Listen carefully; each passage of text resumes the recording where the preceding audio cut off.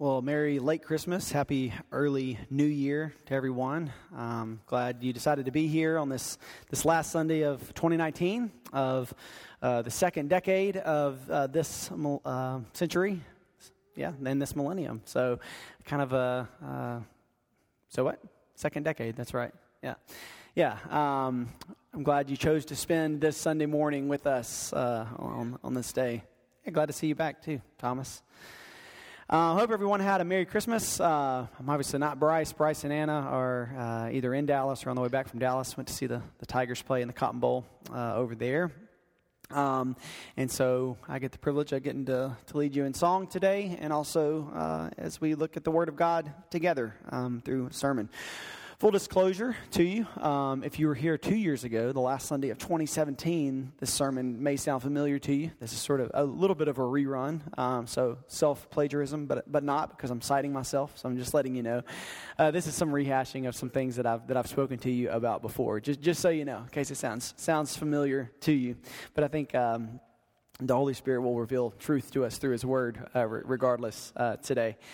And so I hope everyone had a good Christmas, a good Advent season. Hope you made time between all of your various family gatherings, gifts, food, lights, whatever you did to celebrate this season. I hope you made time to celebrate not just family, not just being together and all the other warm, fuzzy hallmark things of the season, but the incarnation of Christ, the reason for the season, as cliche as that is. I hope you made time to remember Christ this season. It's so easy, I think, for us, even as Christians, even if you have, primarily Christian family or, family who acknowledges, Christ in some way. It's very easy for us to get together to celebrate Christmas, but not celebrate Christ. I noticed that in my family years ago, that we would have these wonderful gatherings around the holiday season that, were filled with food and, fun, good times and everything. But maybe we said a blessing and that was it. That might have been the extent of our acknowledging Jesus and our celebration of His birth, which is ironic. It's kind of bizarre, but we can get so caught up in these sort of cultural celebrations that are really good things a lot of the time, things that we look back on the memories of with fondness. But we can get so caught up in this sort of secular celebration of Christmas that we miss the sacred celebration of the Incarnation, the one who should be at the center of all of our celebration. And so I hope that this Advent season you weren't so caught up in the good things of Christmas that you missed the great thing of Christmas, which is Christ who took on flesh to ransom His people. We took a little post-Christmas trip up to Branson this week, got back last night, and Thursday night we saw at the Sight and Sound Theater, we saw a dramatic presentation, a play of the birth of Christ, super extra biblical play, but it was good. It was good. I mean, it wasn't unbiblical. It was just extra biblical. A lot of added things. But I was struck by this moment where the angel comes to visit Mary and tells her the Holy Spirit will come upon you, right? And so in that moment, Mary is not pregnant. The angel tells Mary she will be.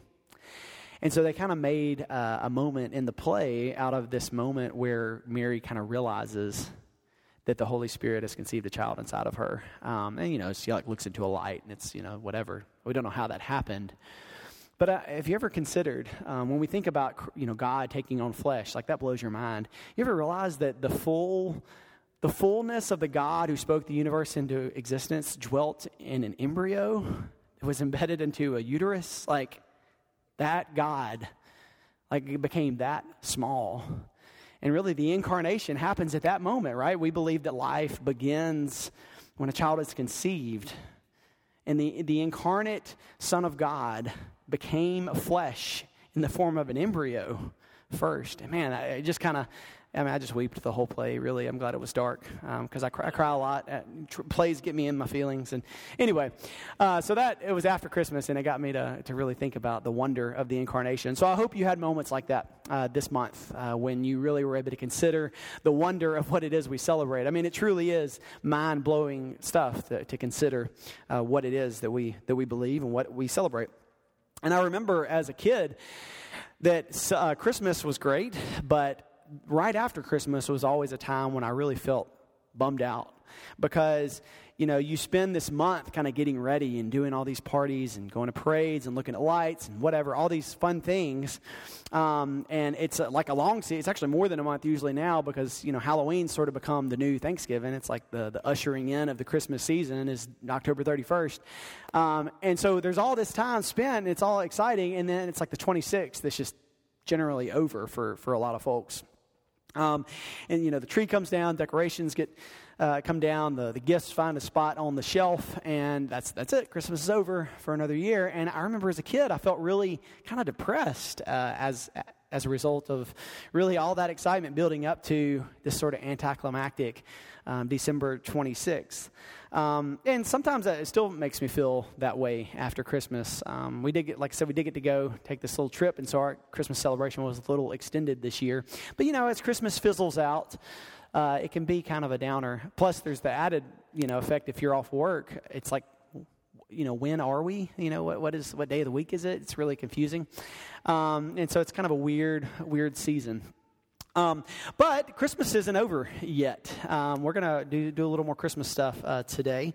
And, we kind of follow some church calendar stuff a little bit. That's why we celebrate Advent. And so in the sort of strict liturgical traditions that follow the church calendar, the first day of Christmas is, my true love gave to me, is the 25th, right?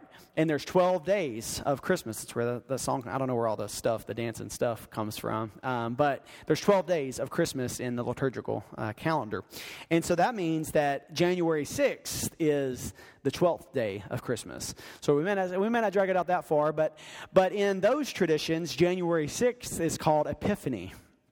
And Epiphany is the day the church has traditionally, not in our tradition, but like historically, celebrated the visit of the Magi, the wise men. And so there is precedent for remembering the wise men after, Christmas. So that's what we're going to do today. We're going to talk a little bit about the wise men. We're also at the end of a year, the end of a decade. In fact, there's only 3 days left in this decade. So, if you haven't finished your Bible reading plan, you better get on it. You got 3 days left to finish reading the Bible this year. There's really nothing sacred or special necessarily about the end of a year, the end of a decade. But I talked about a few weeks ago when we were talking about Advent how we're people of anticipation. And I think there's sort of these rhythms that can be helpful for us that we can redeem and use for the glory of God. I think the end of a year can be one of those things. The Bible doesn't mandate for us to celebrate the new year. In fact, there's a lot of things that people do to celebrate the new year that probably we shouldn't do. But the end of a year and the end of a decade, can be a day of sort of introspective reflection for us. We think back to maybe what we didn't do as well in the past year, maybe what we're glad to move on from, or maybe we look back with joy over the accomplishments of the last year. Looking back can bring up a multitude of emotions for us. It really depends on what the previous year, the previous season has held for you. Maybe that's been a season of joy. Maybe it's been a season of sorrow for you. But we have a new year ahead of us. And so we can also look ahead to changes that we hope to make in the coming year. And God willing, and His Spirit empowered, we can make those changes for His glory. And so today I kind of want to converge some themes here. We have Epiphany, right? That's coming. Actually, I think that's technically celebrated next Sunday, which is the celebration of the coming of the wise men to visit Jesus. And we have the end of one year and the beginning of another. And so I thought maybe we could merge those things into something that might be beneficial for you as we examine the story of the wise men. And then we take a look at how those early seekers of Christ can inspire us as we look forward to a new year and a new decade. See, the visit of the wise men really isn't directly a part of the Christmas story. Now, your nativity scene at the house might be different, and the play we went to see in Branson showed that differently. But the visit of the wise men is really a response to Christmas. It's a response to the birth of Christ. And we'll talk more about the sort of timeline of things in a minute. But for us, as we also respond to the birth of Christ, may this response be something that causes us to consider the wonder of the Incarnation. And may the impact of the Word made flesh transform the way that we live heading into 2020. So if you have a holy book or a holy app, turn with me to Matthew chapter 2. We're going to read the first 12 verses of Matthew chapter 2. The words will be in the ESV behind me, I think. If I put that up there. I think I did. It's been like a week since I've put everything in here, so if there's mistakes, I'm sorry. Okay, Matthew chapter 2, verse 1 through 12. Now after Jesus was born in Bethlehem of Judea in the days of Herod the king, behold, wise men from the east came to Jerusalem, saying, "Where is he who has been born King of the Jews? For we saw his star when it rose and have come to worship him." When Herod the king heard this, he was troubled, and all Jerusalem with him. And assembling all the chief priests and scribes of the people, he inquired of them where the Christ was to be born. And they told him, "In Bethlehem of Judea. For so it is written by the prophet, 'And you, O Bethlehem, in the land of Judah, are by no means least among the rulers of Judah. For from you shall come a ruler who will shepherd my people, Israel.' Then Herod summoned the wise men secretly and ascertained from them what time the star had appeared. And he sent them to Bethlehem, saying, 'Go and search diligently for the child, and when you have found him, bring me word that I too may come and worship him.'" Right. After listening to the king, they went on their way, and behold, the star that they had seen when it rose went before them until it came to rest over the place where the child was. When they saw the star, they rejoiced exceedingly with great joy. And going into the house, they saw the child with Mary his mother, and they fell down and worshipped him. And then opening their treasures, they offered him gifts, gold and frankincense and myrrh. And being warned in a dream not to return to Herod, they departed to their own country by another way. We pray as we consider the word of God. God, we thank you for your word, Lord, for what it reveals to us about what you have done for us. And God, for what we can learn in it, Lord, about how these early seekers of Christ responded to his coming. And God, as we look at your word today, Lord, would you do the transforming work of your Spirit in our hearts? Lord, as we look back at this past year, God, whether we are happy to move on from it, Lord, whether we are apprehensive about a new year, Lord, no matter what emotions that brings up in us, Lord, we know that you are with us. God, you never change. Your word is sure. And God, we know that that you are sovereign over all. God, you use all things for your glory. And God, we ask that you would be glorified in us as we embark upon the waters of a new year. God, as we consider what your word has to say today, Lord, would you use it to do a work in us? God, and it's such a privilege to be gathered here this last Sunday of this decade. Lord, would you use this time to do your transforming work in our hearts? In Jesus' name, amen. So let's talk about the wise men for a little bit and see how the journey of these wise men to see Jesus can inspire us as we pursue him as well. So who were the wise men? Well, we don't really know. The extent of what we definitely know is what we just read in Matthew chapter 2, and that's it. I think that's the only gospel that recounts the story of the wise men. But there are some things we know from this passage, and there's also some things that we can probably know from some biblical research that has been done.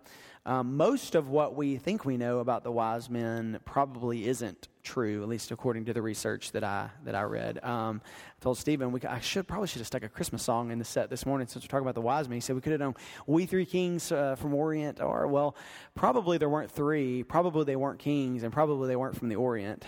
So that song's out because all of that stuff is extra biblical, actually. But there are some things that we probably know about them. First of all, they probably were not kings. At least not in the sense that we understand kings as like political rulers. The idea of wise men as kings probably comes from a revisionist reading of Isaiah. There's this prophecy about the Messiah in Isaiah that says kings will come to the brightness of your rising. And so it's like that's sort of imposed upon that. Like, oh yeah, this must be the fulfillment of that. But there's really nothing really to make us indicate that these guys were actually kings, although they probably were men of influence since they were able to come into the court of Herod. So Matthew doesn't really give us any reason to believe that they were rulers of any sort. And again, this really is, I don't want to nitpick like what you've maybe always thought, or maybe you already know this, but there probably weren't three of them either. The only reason we think there were like that's sort of like a thing, that maybe there were three wise men, is because there's three gifts mentioned, but it doesn't say anything about three wise men. You know, there's a lot about the Christmas story like that. Like we always assume Jesus was born in a stable. The Bible doesn't mention that either. It says he was laid in a manger, which of course is what animals eat out of. So, I mean, it's a logical deduction that maybe they were in a barn of some sort, maybe not. So, you know, we don't want to assume too much about what the Bible doesn't say, right? Now, I think there is a place for us to have what's been called a sanctified imagination. You know, I mean, I think it's okay for us to think about what people might have said and what might have happened, but we need to distinguish that from what the Bible actually says, right? And not take those things as truth. You know, only take what the Bible says as the absolute truth. So anyway, there's three gifts mentioned. Good chance there were more than three wise men. And especially if they were guys of political influence who came to the court of the king Herod, they probably at least had like an entourage with them. But anyway, so they probably weren't kings, probably were more than three. But it does say they were wise men or magi, other translations say. And the word magi comes from the same Greek word that we get the word, what does that sound like, magi? Magic, right. Same root word, magic. So more accurately, instead of being kings, these guys were probably like magicians, right? And I'm not talking about like David Copperfield, you know, Chris Angel, magicians necessarily that performed on stage, but like court magicians or wizard type guys, you know, like Gandalf or Dumbledore or Merlin. You know, we also know that these guys studied the stars. Right? We know that they read ancient religious text. And so they were probably more like astrologers, you know, wizards, that sort of thing. I'm reminded when I think of this of I probably reference this more often than I should in sermons, but the cartoon movie, The Prince of Egypt, which I really like, there's these court magicians who are there with Pharaoh, and whenever Moses comes and does one of the wonders, like with the staff, these guys are there to try to replicate it, right? They're like the court's, the Pharaoh's magicians, you know, the court guys. So that's probably more accurate like what these guys were. Or, you know, a couple of weeks ago when I talked about the period of captivity in Babylon, we talked about how Daniel won favor with King Darius because he was able to interpret dreams. Well, before they called Daniel, it says that Darius called his magicians, right, to come and try to interpret the dreams. And so it's a common thing for these powerful guys to have these sort of, you know, wizard dudes around them to try to help them understand things. And so most likely these guys were like practicers of pagan magic. And, you know, maybe they studied text, they studied the stars, they studied dreams. And so contrary to how we may often think of them as kings, they probably were pagan sorcerers and astrologers. We do know they were from the east somewhere because it says they saw the star in the west. But there's not really any good record that they're from the Far East, you know, from the Orient, which I think is racist now. So from Asia. So a lot of scholars think they were from Babylon, which is from the West at this point. And so that explains why Matthew would use the word behold at the beginning of verse 1, because These aren't guys that you would expect to show up in Judea, right? They're from far away. These are pagan wizards, and yet for some reason they set out on this journey to seek the King of the Jews, and they're following a star to get there. And I also want to point out that these guys come seeking Jesus probably after he had been born. It does specifically say that they visited Mary and Jesus in a house. And so they most likely didn't visit Jesus on the night of his birth, as is portrayed commonly. And in fact, later on, we see King Herod, who's trying to wipe out all of the babies in the land because he wants to get rid of this supposed king who has been born. He says that all baby boys 2 and under are to be murdered. And so it could have been up to a couple of years after the birth of Christ before the Magi showed up to visit him.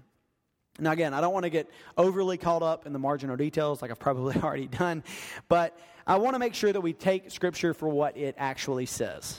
All right, so Matthew 2 is the authority on the Magi and what we know about them. So anyway, moving on from all those details, as I mentioned, the visit of the Magi is a response to the advent of Jesus. And so what can we learn from the visit of these wise men that can allow us to live in light of the Incarnation as we embark upon a new year? So that's our title today, Living in the Light of the Incarnation. And the first thing we can see from the journey of these wise men to visit Jesus is that the wise men dwelled on God's revelation of Christ. And so there's really 2 ways that the wise men were inspired to visit the baby King Jesus. First, they saw his star in the east, right? And somehow they knew that this star was special. They knew it was the star of the King of the Jews. And they were inspired to follow this star, to come worship the king that it represented.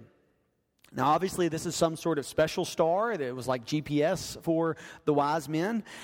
We don't know the specifics of how that worked and how a star led them on this journey. It's possible that what they saw as a star in the western sky was the multitude of the heavenly host singing glory to God in the highest, and on earth peace, goodwill to men, right? I mean, imagine the Bible talks about that as a multitude of angels, right? I imagine that is bright in the distance, but we don't know, right? We don't know what they saw other than the fact that it's described as a star. We do know, as John Piper said, that God wields the universe to make his Son known and worshipped. And this is his great goal in all things, that his Son be known and worshipped. So just consider that for a moment. That Almighty God will exert literally astronomical efforts to magnify Jesus. John Piper talks about how God used the rule of Caesar to get Mary and Joseph to Bethlehem in order for God to sovereignly fulfill this prophecy that the Messiah would be born in Bethlehem. He has Caesar ordain a census to get the parents of the Messiah, or at least the mother of the Messiah, to Bethlehem, a place they did not live. So God wields empires. God wields the stars to accomplish his will. You ever consider that? That God is that sovereign that he uses whatever he wants to accomplish his will and to magnify his Son. I was thinking, me and Eiley were talking on the way here this morning about this decree of King Herod to murder all the babies and how we've seen that elsewhere in Scripture. All right, we see that does anybody remember where? Moses, right? That's what Pharaoh did in Egypt, thousands of years before this. He wanted to wipe out the Israelites, and so he had all the babies be murdered. How ironic is it that God is so sovereign that the very place where this infanticide takes place, where Moses has to be put in a basket to escape death there, that very place is the place that that Mary and Joseph flee with Jesus for protection from infanticide, from a murderous king. I mean, God uses all things as a part of his sovereign will. And we can't see that. Sometimes in the thick of our circumstances, we have no idea what God is up to. And sometimes it feels like he's up to nothing at all. But God redeems everything. God wields empires and stars to accomplish his will. so he can accomplish his will in your life no matter what the circumstances are too. It's incredible to think about how God is sovereign and all that he uses to accomplish his plans. You know, you and I may not have an astronomical experience like the Magi did, but we certainly can observe God's revelation of himself. And we can do it like the Magi did in looking to the things that God has created. We can see the beauty of the Creator from the things that he has made. We've talked about this recently in Romans 1. It's what we call general revelation. Romans 1 says, "For what can be known about God is plain to them, because God has shown it to them.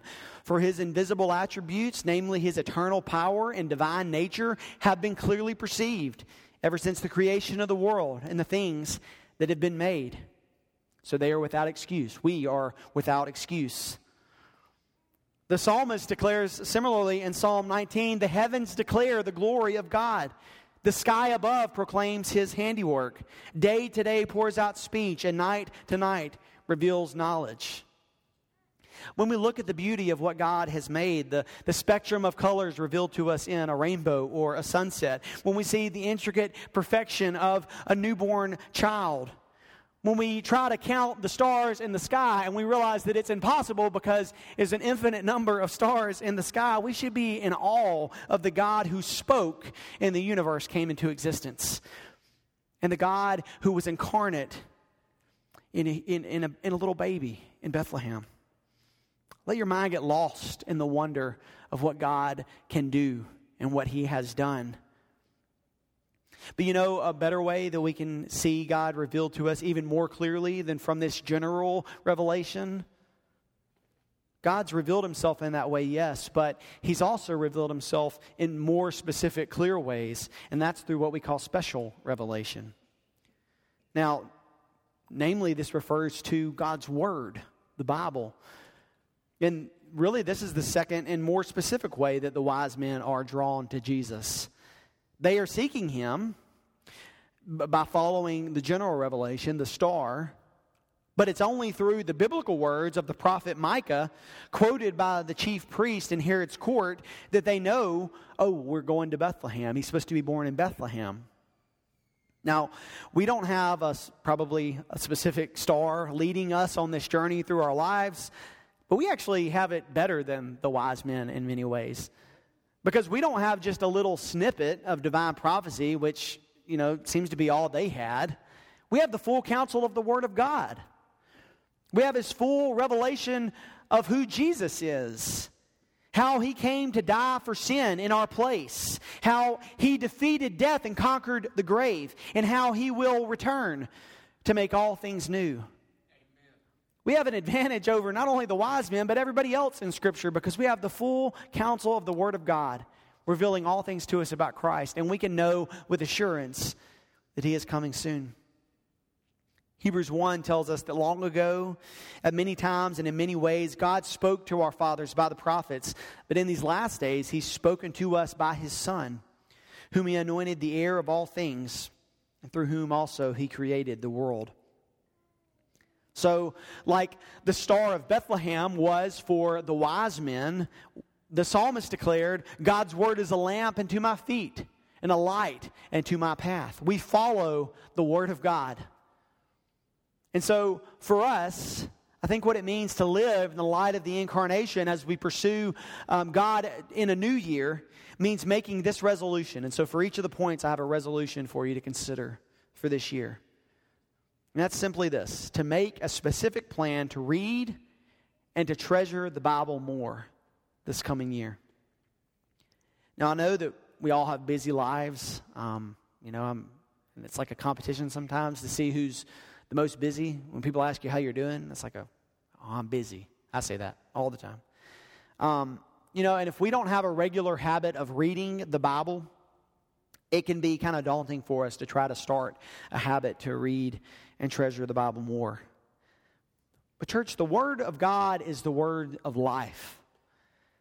2 Timothy 3:16 tells us that all Scripture is breathed out by God and is profitable for teaching, for reproof, for correction, and for training in righteousness. And as much as I love to see your faces here on Sunday morning and at missional community and in gospel circles and and all the other things that we do as a church, nothing, literally nothing, is more necessary for spiritual growth and for healthy relationships and for anxious minds and for really all aspects of our lives than God's Word. And not just like necessarily snippets of God's Word, but like a regular diet of God's Word. And so, if you don't have a regular diet of God's Word, I want to challenge you to start that. You have a new year starting on Wednesday morning. You get 2 more days to slack off, and then Wednesday morning. Start today. That's right. Don't slack off.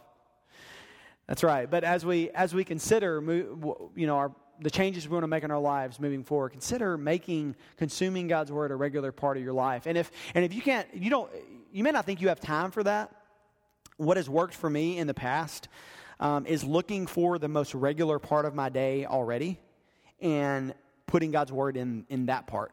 Because it can be difficult to try to carve out a segment of your day. Now, do that if that works for you. But if you've tried and failed before to carve out a specific time and that hasn't, you failed by, St. Patrick's Day or earlier, try to find what's already regular in your life. So, if you sit down and eat breakfast every morning, maybe read the Bible during breakfast. If you have a 30-minute commute to work in the morning, try audio Bible on the way to work. That worked for me. I didn't have a 30-minute commute, but, look for some part of your day that's already regular and add the Word of God into that moment, and then it can become a regular part of your life.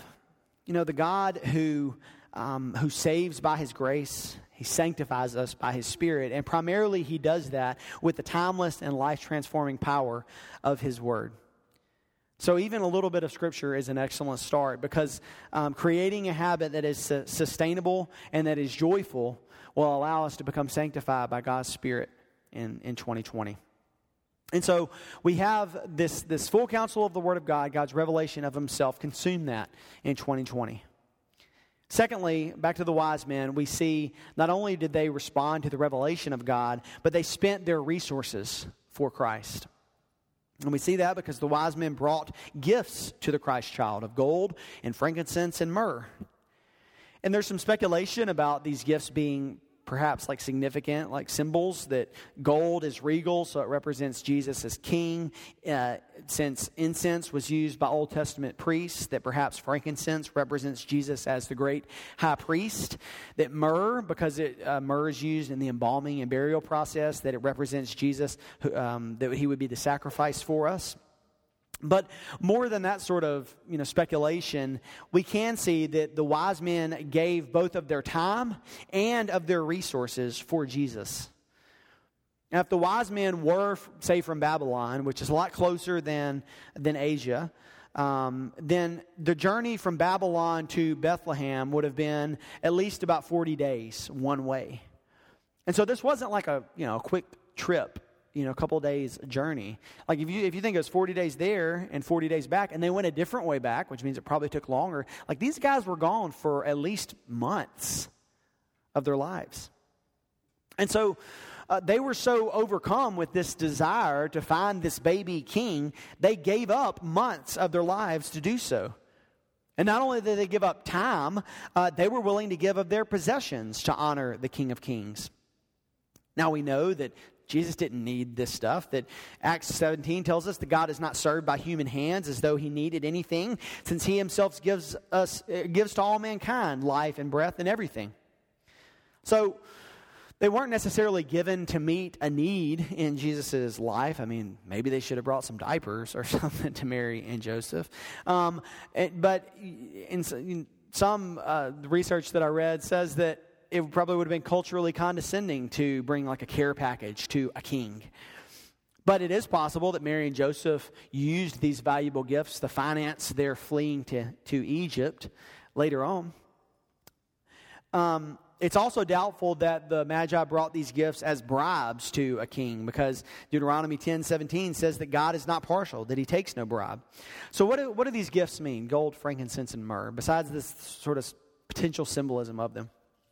John Piper says this: the gifts are intensifiers of desire for Christ Himself in much the same way that fasting is. When you give a gift to Christ like this, it's a way of saying, the joy that I pursue is not the hope of getting rich with things from you. I've not come to you for things, but for yourself. And this desire I now intensify and demonstrate by giving up things in the hope of enjoying you more, not things.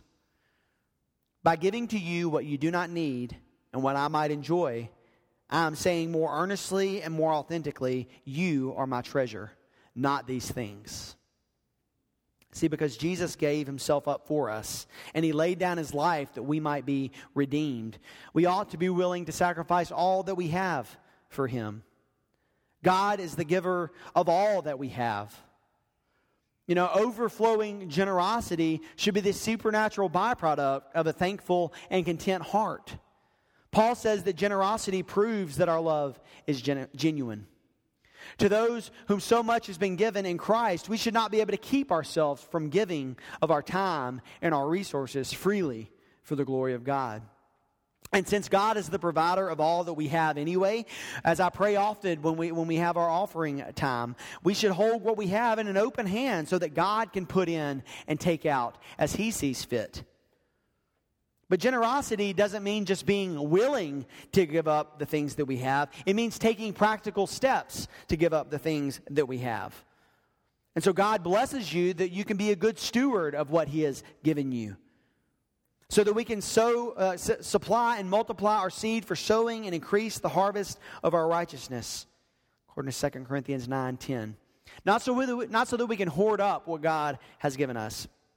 As I pointed out before, God, when he blesses us, he doesn't give us stuff to hoard up. It's like garden fertilizer, right? If we pile up God's blessings, then they just stink. They don't do any good. So we spread the blessings that God has given us around so that they can produce a beautiful harvest. So, in response to the wise men giving of their time and of their resources, here's a resolution I want to challenge you with in 2020. That you might become more cheerful and sacrificial givers of money, time, and resources. Thirdly, we see a transformation in the hearts of the wise men. The wise men were changed by their encounter with Christ. That's your final point today. Now, I don't want to read too much into this story. I mentioned earlier, I think it's appropriate for us to, have the sort of sanctified imagination and imagine, what things might have been like, some dialogue, whatever. I don't want to read too much into this, but we can see some things that changed in the hearts of the wise men as a result of their encounter with Jesus. Now, we talked about earlier how these guys were probably pagan astrologers and magicians. And we know that they probably had considerable wealth and political influence because they were able to stroll up into King Herod's court seeking his direction.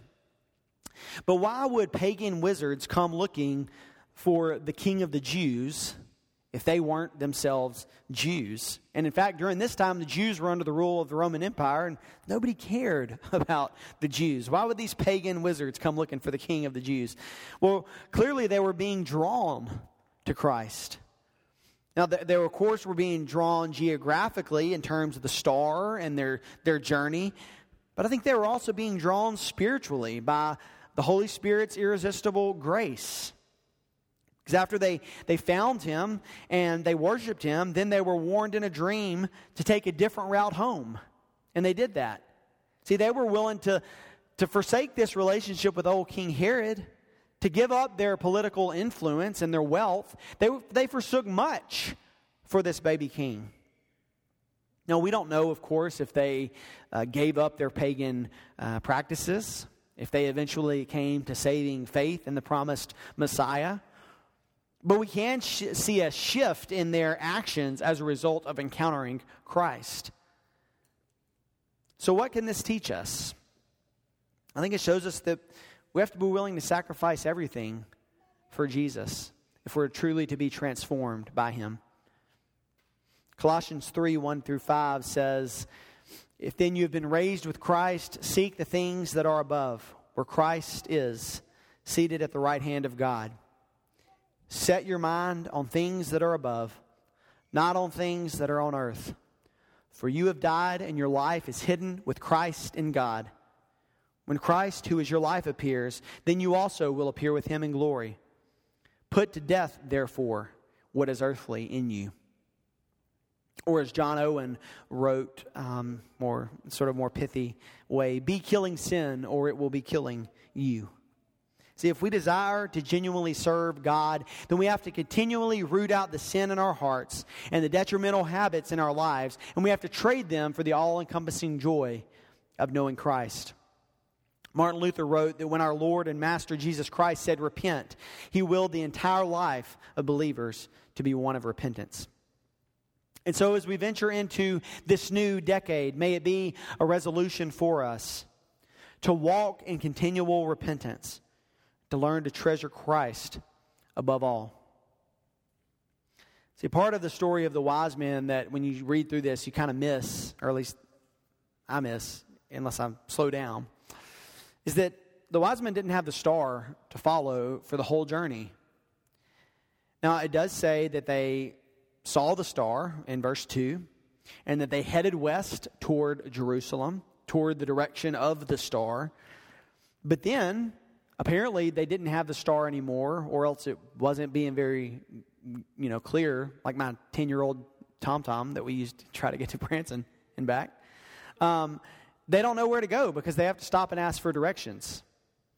So after determining that Bethlehem is, 5 miles away from Jerusalem, and that's their actual destination, apparently the star shows back up at this point and to take them on this last 5-mile stretch of their trip. And verse 10 says that when they saw the star, they rejoiced exceedingly with great joy. That's a really strong way to say that these guys were really, really happy when they saw the star. They didn't just rejoice. They didn't just rejoice in excess. Matthew says that they rejoiced exceedingly with great joy. They were overcome with joy in this moment. Great joy. Joy that would be for all people. Joy that only comes from pursuing Christ. See, ultimately, great joy is not just the theme of Advent. It's not just what the angels proclaimed to the shepherds. Great joy is the theme of the Christian life. Jesus said in John 15:11, "These things I've spoken to you, that my joy may be in you, and that your joy may be full." Or listen to the words of the prophet Isaiah when he looked forward to this joy. He said, "And the ransom of the Lord shall return and come to Zion with singing. Everlasting joy shall be upon their heads. They shall obtain gladness and joy, and sorrow and sighing shall flee away."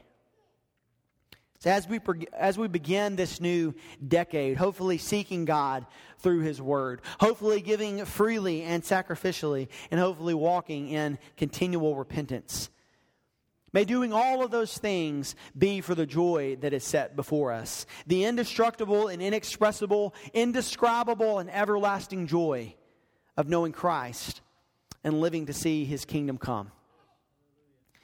See, Christian, that doesn't mean that every moment of every season is going to be filled with happiness in your life.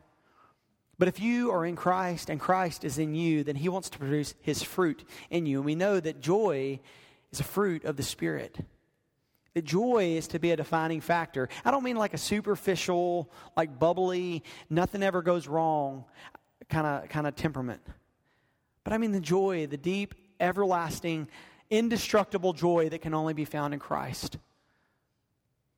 As we move into a new decade, a new year, would you pursue that joy? Not because the joy is an end in itself, but because if we pursue Christ that with all that we are, we will find that joy that can only be found in Him. Will you pray with me? God, we thank You for the indestructible joy of knowing Christ. God, the joy that can only be found in Him. And God, we thank You that the good news of great joy of Advent is for all people. God, that it is for us. And God, yet it is so easy to get mired down in the circumstances of our lives, God, and whatever else we have going on, Lord, and to forget what you have called us to. God, that you want your joy to be in us, Lord, and we know that that joy is only found in pursuing Christ. God, in giving all that we have, all of our time, all of our resources, God, in giving up the destructive habits, the sin that is in our lives, Lord, in pursuing after Christ as our greatest treasure, God, we know that it is only that pursuit that leads us to the joy that you offer us. And God, we thank you as we reflect upon an old year, God, and look forward to a new one, Lord, that you will accomplish your will. God, that you wield stars and empires to accomplish your will, Lord. So we know that you wield our lives, our hearts. God, would you mold them? God, would you give us a posture of surrender as we respond to you today? God, would you allow us to root out the things in our hearts that are not of you? God, and would you replace them with what is of you? God, as we prepare now to encounter what you've done for us at this communion table, would you allow us to respond, Lord, with somberness or with repentant hearts?